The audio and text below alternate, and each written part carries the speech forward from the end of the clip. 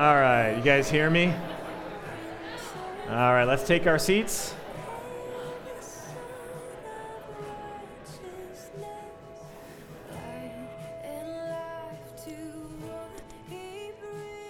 All right, well, good morning. You guys can go ahead and have a seat, and we'll stand in a few minutes as we read God's Word, but let me begin in prayer. Father, we come before you this morning, and Lord, we thank you for who you are, and for this Advent season in particular, where we spend a whole month thinking about the incarnation when you became one of us through your Son, where the second member of the Godhead came and really did dwell among us for 33 years. Lord, it's easy to forget that the God of the universe actually came and lived a human life, a very human life. You were among us and with us in our daily experience of life. And Lord, we thank you for that, that was the way you chose to save us. And so this morning, would you remind us anew of our need to have you as Lord and Savior over all of our lives, not just part of our life. Jesus, you are worth everything. And Lord, your call of following you is not minimalistic. You require everything from us because you're worth it. There's nothing else in this world more important than you. There's nothing more true. There's nothing more beautiful. Jesus, you are more important and significant than anything else in our daily lives. And we ask that this morning would be a reminder that to follow you, to live in your presence, to be your children is not a small part of our life, Lord. It is to encompass everything. If we lose our lives for your sake and the gospel's, we save it. If we keep our lives in this world for ourselves, we lose it. Father, we need you this morning. We ask, Jesus, that you would renew us, that you would grow us, that you would be with us. In your name we pray. Amen. Well, Sam started our Advent season last week, and for the next month, we're going to be looking at this idea of fulfillment.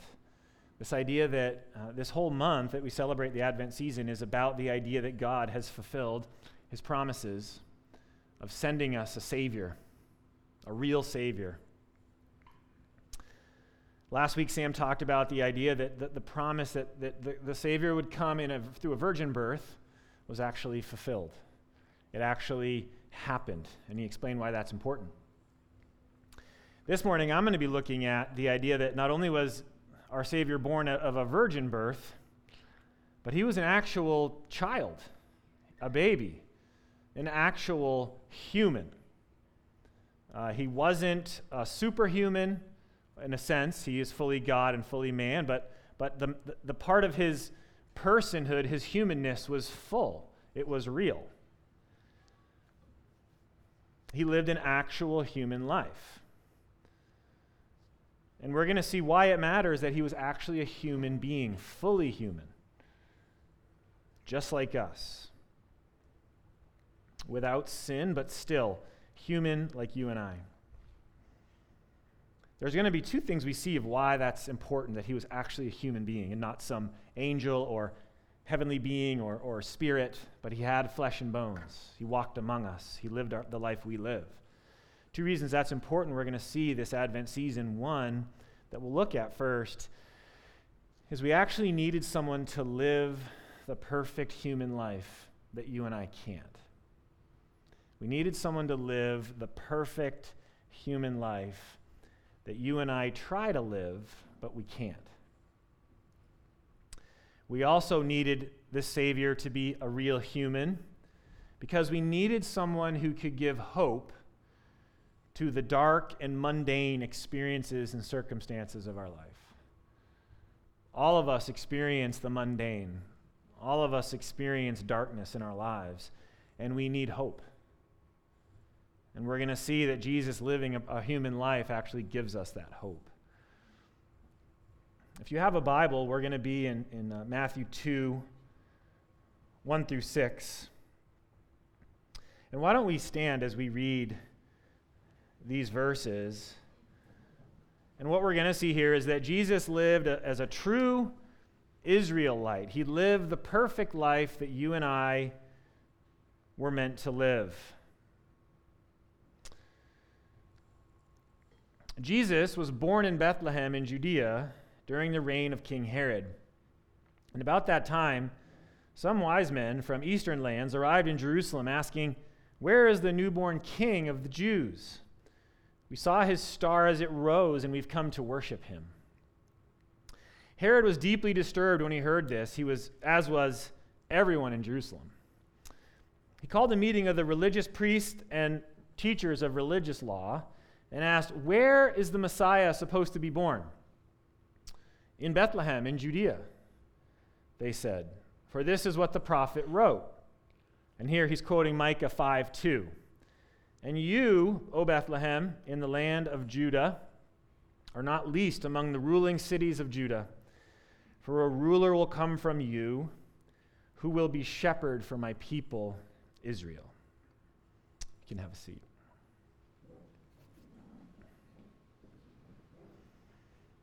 So, the scene in our text this morning is pretty striking. What you have is this leading group of Israelites. This leading group of Israelites in the center of what it meant to be an Israelite in Jerusalem. And they're having this meeting. Why? Why are they meeting? Because they're disturbed. They're overwhelmed. They're confused as to what is actually going on. There's reports of their Messiah, their Jewish Lord, their Jewish Savior, their Jewish King coming into the world. And it's causing a huge stir in the community. People are wondering, what does this mean? People are upset. Of course, the irony of this is that it is the Jewish people themselves who should be the most excited about this news. They were the ones that God chose in the beginning to be his special people. They were the ones who were supposed to live out God's commands for what it means to live as a human to the fullest of what God intended. They were to live out the purity of God's law and perfection for themselves personally, but they were also supposed to be a light for all of the nations, a priesthood through which God would save the world. So God wasn't just intending to have the Israelites, and that's it. His goal was to work through them into the world.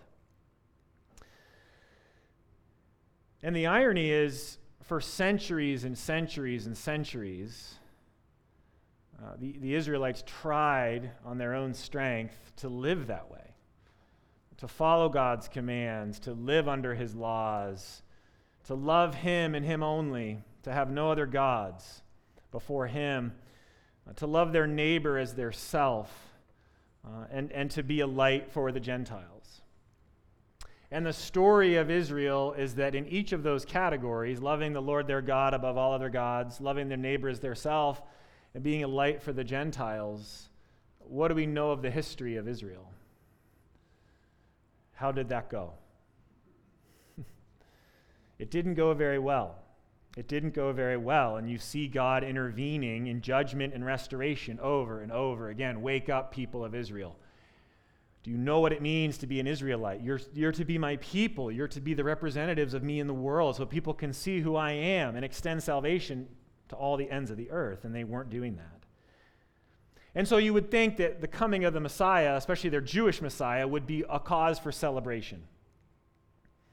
What should have happened is one of those big feasts they would commemorate special events on. They would fill Jerusalem with food and celebration and dancing and wine.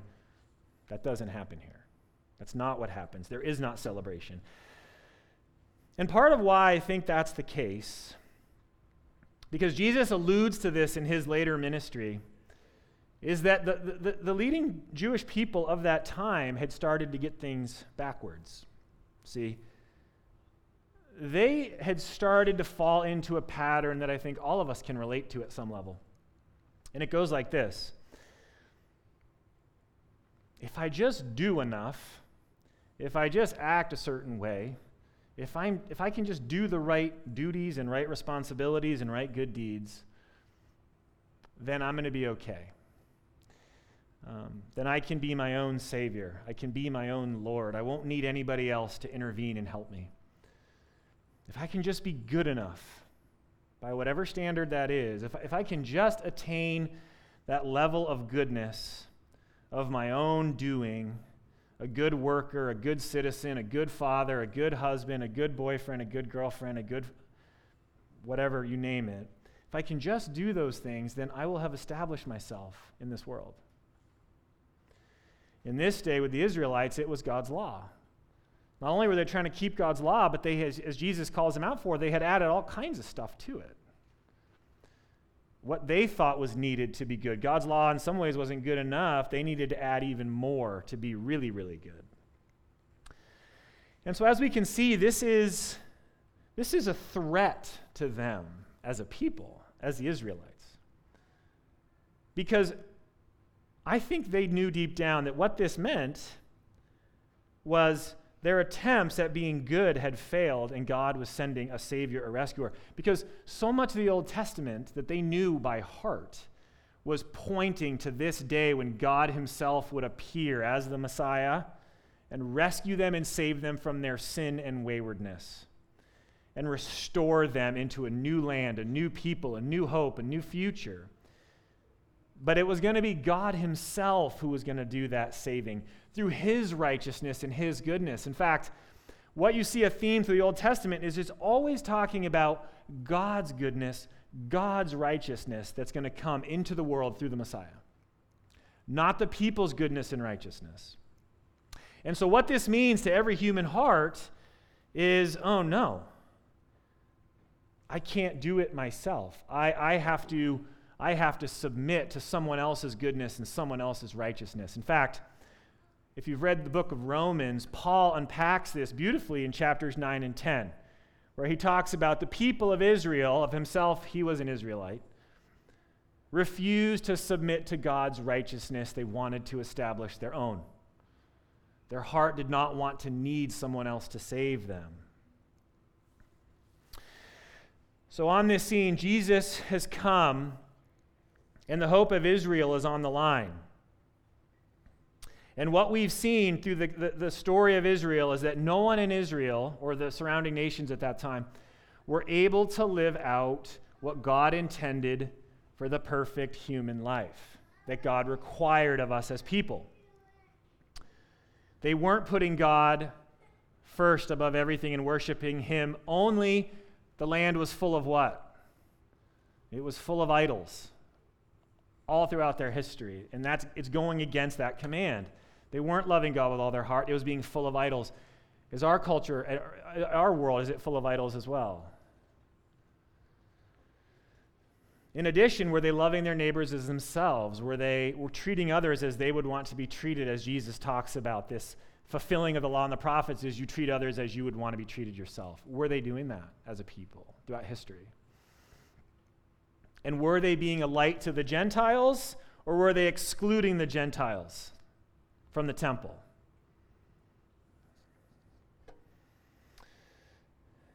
So we come down to Jesus. And what we find in Jesus and in his life is that he was the one person who actually lived as a true Israelite. If you look at the things he said and the way he lived and what he taught, what you see is he's actually on a mission to fulfill what it meant to be an Israelite, what it meant to be a child of God, a person of God, God's own people.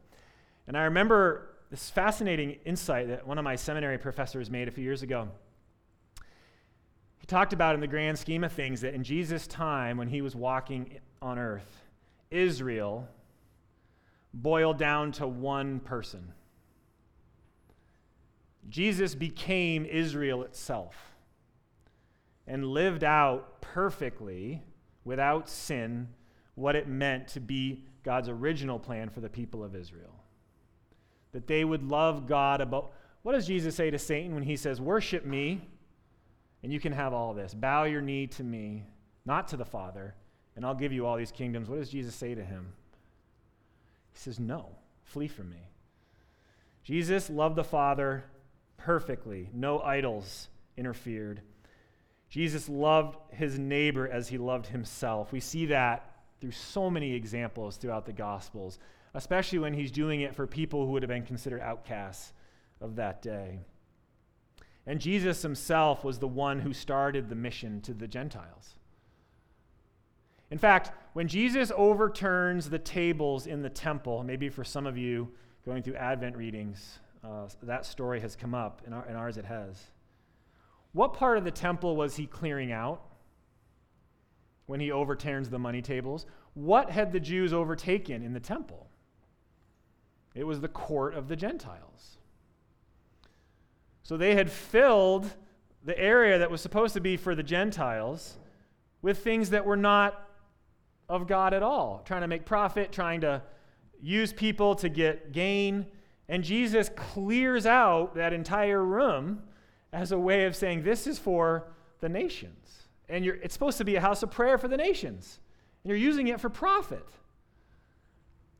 So Israel boils down to one person, to Jesus Christ, who perfectly lives out the law. And here's the thing, is that it wasn't just Israel who needed a Savior, a true Israelite, to live out God's perfection that he required of humans in the world. It wasn't just the people of Israel who needed that perfect human life. I think if we're honest, all of us in this room this Advent season would admit that our story is actually a lot like the Israelites as well. Maybe you don't feel that way, but I'll just say I do. I look at my life up to this point, I'm now 40, and so much of Israel's story in those three categories I just mentioned, heart for God, heart for others, I have failed innumerable amount of times. And so I look at the story of Jesus and say, I don't think his life was needed just for the people of Israel who were in this meeting with Herod rejecting him. And the plot to destroy him actually started when he was an infant, not when he was in his 30s. I look at my life and think, man, I need this as well, because so much of my life is also spent trying to create my own goodness or despairing of my badness. I need someone else. I need someone's perfection out there to come into me, because internally I can't generate it or accomplish it on my own, and I've tried. I've really tried, especially as a Christian. I have tried really hard to be good. C.S. Lewis captures this really well. Does anyone like C.S. Lewis in this room? Only a couple of us. That's too bad. So, here's what in my opinion, C.S. Lewis is the best Christian author when it comes to addressing the human heart and how it works in these areas. He's incredibly insightful. And it's interesting that he lived through Nazi Germany. So he got to see humanity in our generation at its worst. And I think some of his insights came from that. He was also in the First War himself. But this is what he talks about. He talks about this tension between trying to be our own goodness, have our own goodness, and not relying on Christ, and how we all have a propensity toward that. And he writes this: the sense in which a Christian leaves it to God is that he puts all his trust in Christ. Trust that Christ will somehow share with him the perfect human obedience which he carried out from his birth to his crucifixion. That Christ will make the man more like himself and, in a sense, make good his deficiencies.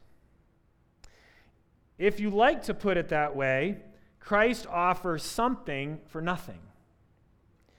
He even offers everything for nothing. In a sense, the whole Christian life consists in accepting that very remarkable offer. But the difficulty is to reach the point of recognizing that we all have done and can do is nothing. That all we can do or have done is nothing.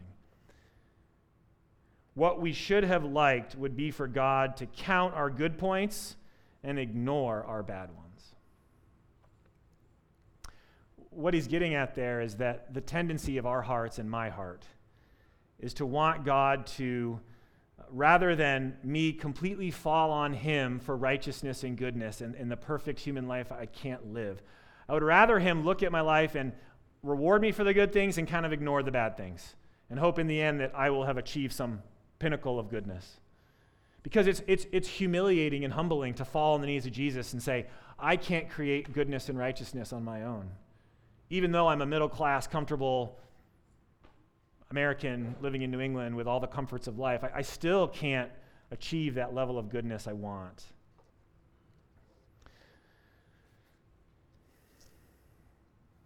Because here's the thing, it's not just the cross that saves us. The cross is central to our salvation, but so is the life of Jesus, his righteousness. Because when we receive Jesus into our life through the Holy Spirit, when we finally get to the point of recognizing our need for another's goodness, because we can't do it, we bow our knees before Jesus and say, I want you to be Lord and Savior of my life. I can't do it anymore. I can't do it. Not only does the Holy Spirit give us the forgiveness that Jesus accomplished on the cross for all of our sin, he credits that to our account. He infuses our life with forgiveness of sin. But he doesn't do just that. He gives us the very righteousness of Christ himself. It comes into our life. It's not something we've earned, not something we've attained, but it's also what's needed to save us. Because here's the thing, if it was just forgiveness of sin we needed, that would get us to a morality of 0. Forgiveness of sin. You're at 0 in terms of morality, righteousness, purity, holiness. No, we need the fullness of Jesus' righteousness, purity, and life to be accepted by God. And the Holy Spirit gives us Jesus' obedience and perfection as well, as C.S. Lewis talks about. So what we see is it matters that Jesus lived the human life because it's his very life that saves us, and we need to receive that into our life this Advent season. Let's look at the second one. This idea that Jesus gives hope to our life's dark and mundane experiences. And we're going to see this in Isaiah 9. We read it this morning, but we're going to go back there. Isaiah 9.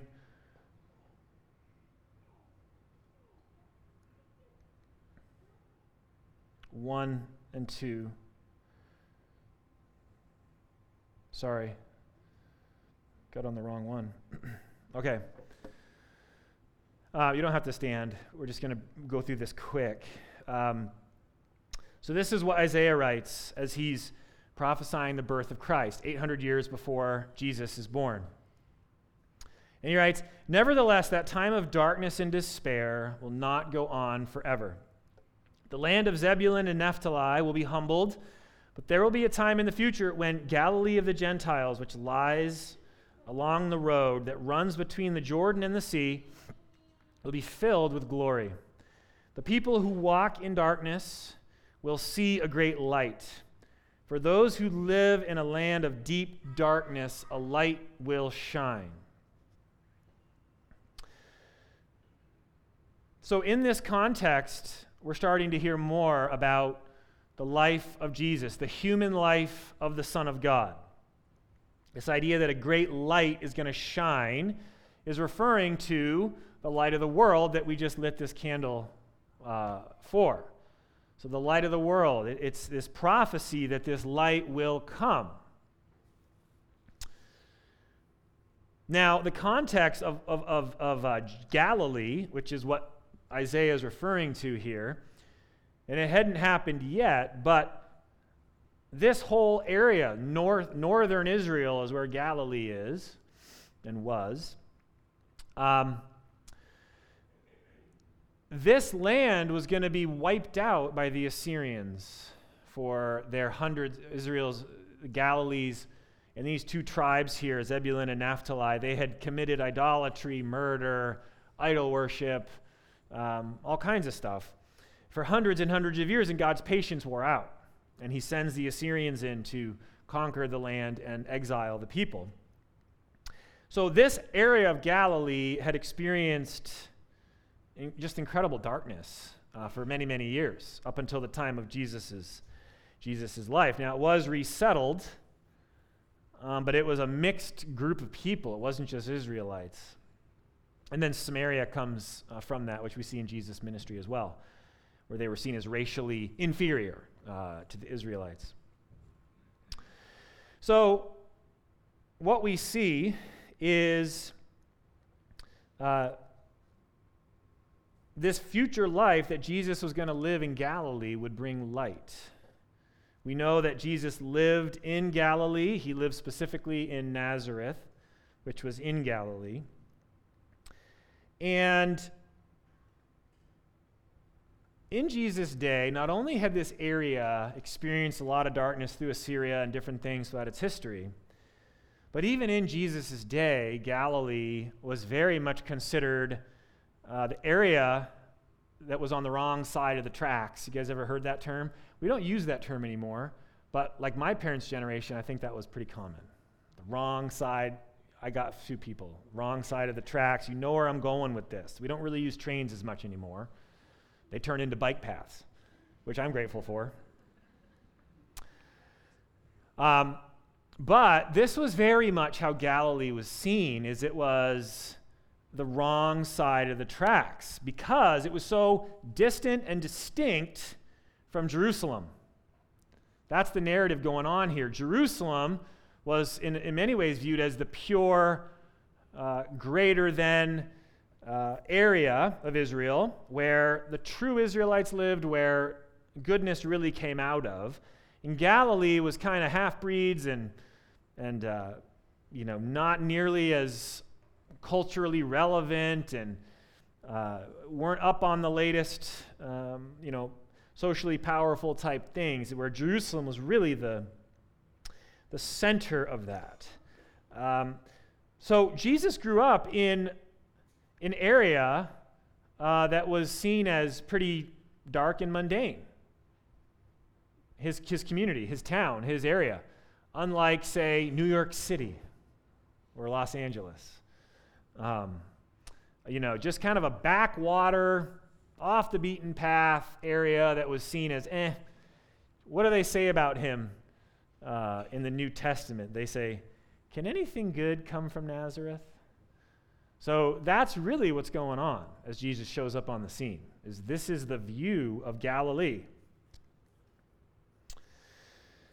So let's take a little deeper dive into his life just to see how normal, run-of-the-mill life that he actually lived, because the more we understand about his context, I think the more we start to see that he actually lived a life that a lot of us can relate to and that a lot of us can connect with.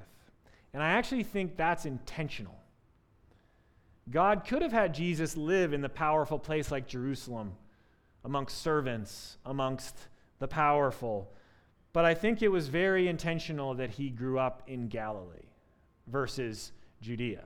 I think that was extremely intentional because I think it matters for each one of our lives as we go through the darkness and mundaneness of our normal everyday lives as well. I think it gives us hope, and we'll see why. But I want to unpack a little bit about Nazareth just so you guys get to see more of, wow, he really lived in that environment. That's crazy. I never thought of it that way. That's how I felt as I was continuing to learn. So Nazareth was a town on a hillside of around 400 people.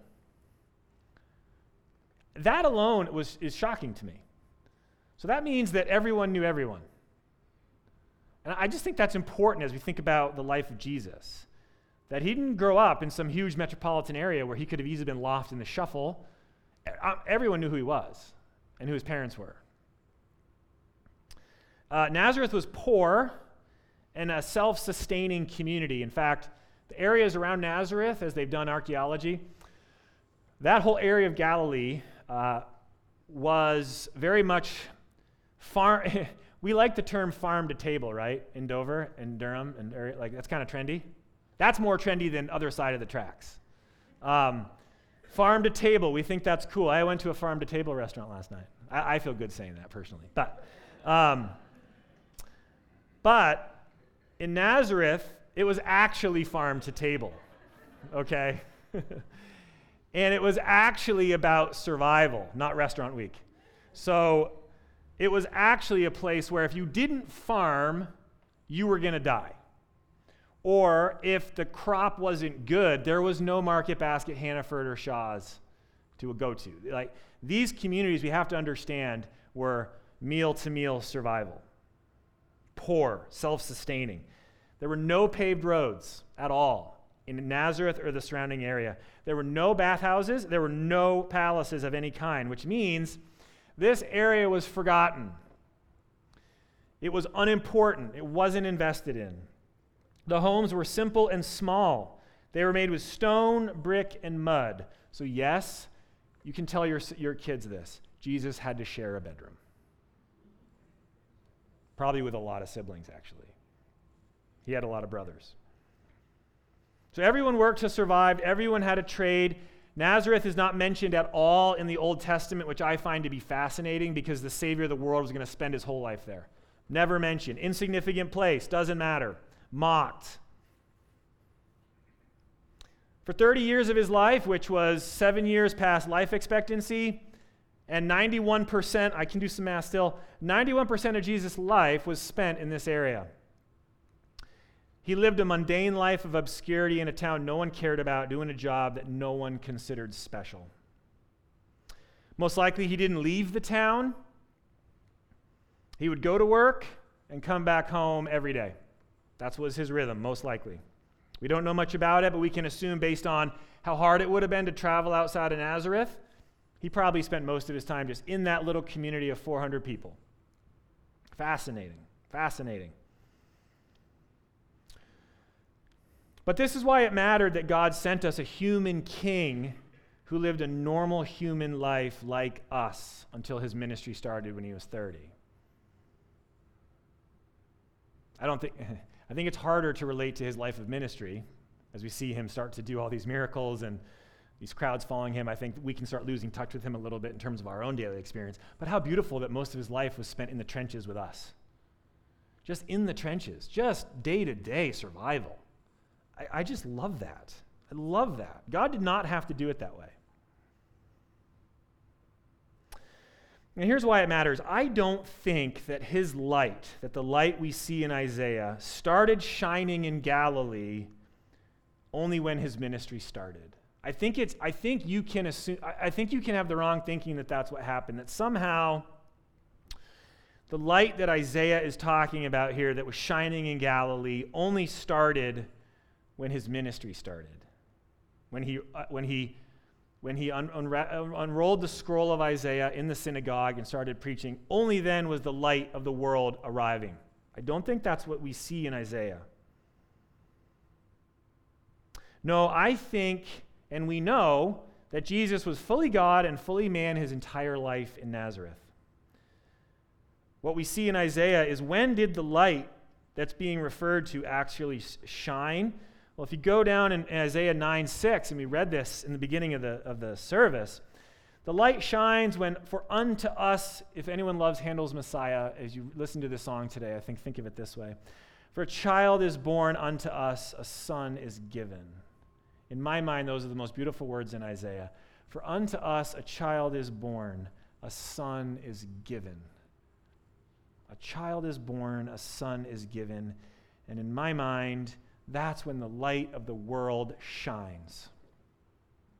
That's when the light of the world comes onto the scene. Which means his entire life in Nazareth, going through the motions of everyday life, everyday struggles, dealing with annoying siblings, dealing with a job that was challenging, I'm sure, and physically demanding and not very rewarding. The light of the world was still shining. Even if the people of Nazareth didn't see it yet, it was still shining. In fact, we know his family, even though they grew up with him, they didn't see his light, most of them, until much later in their lives. And this changes everything for us as Christians as we go about our times of darkness and mundaneness. As we clock in and sit at the desk we don't want to be at. Can anyone relate to that? As we try to break up the latest irrational toddler battle. Can anyone relate to that? As we wrestle through the latest marital conflict. Has anyone ever had a marital conflict? We got some hands in the back.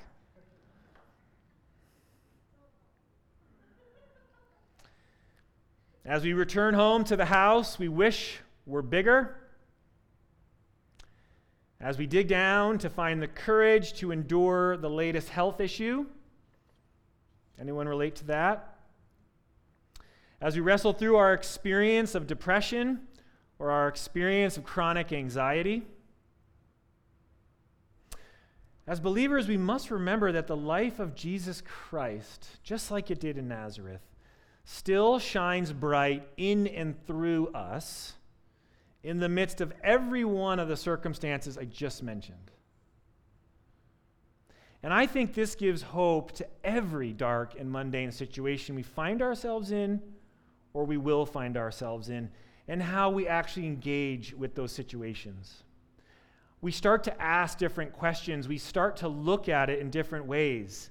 Instead of despair and hopelessness, which I can completely tend to when life is hard with all of those different situations I just described, I can start asking different questions, engaging with these things in different ways. As I see Jesus, what must have his life been like for all those years in Nazareth? Mundane, poor, dirty, smelly town. The light of the world is shining. The light of the world is shining. Things are happening. Fruit is about to be born in all of Galilee and Judea, and then to all the ends of the earth. So I started asking questions like, what might Jesus be doing in this situation I find myself in? What's he up to? That's a hopeful question. How is he going to work this out? I don't know, but that's a hopeful question. What incredible fruit will he in time bear from this darkness and mundane experience I'm in? What will the fruit look like? How will he use this in my life for his glory? Was God glorified by Jesus' life in Nazareth? I think he was.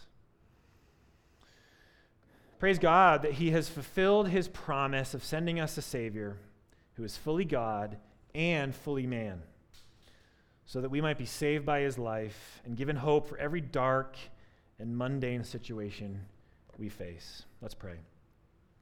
God, thank you for this morning and this reminder that you were fully human, that you lived a fully human life in circumstances that so many of us can relate to. Lord, in a job we don't necessarily love, with family that doesn't necessarily get us, with poverty, with a house that's maybe not huge, with struggles, with different issues, Lord, that you can relate to because you lived it out. Thank you that you are a Savior like this. You weren't some angelic being that was disconnected from our daily experience, and Lord, this just gives us so much hope. Also, thank you that you lived the perfect life, God, that none of us can live. Thank you that we can receive that gift this Advent season through the Holy Spirit by asking you into our life to give us your righteousness because we can't create our own. Thank you for this, Jesus. In your name, amen.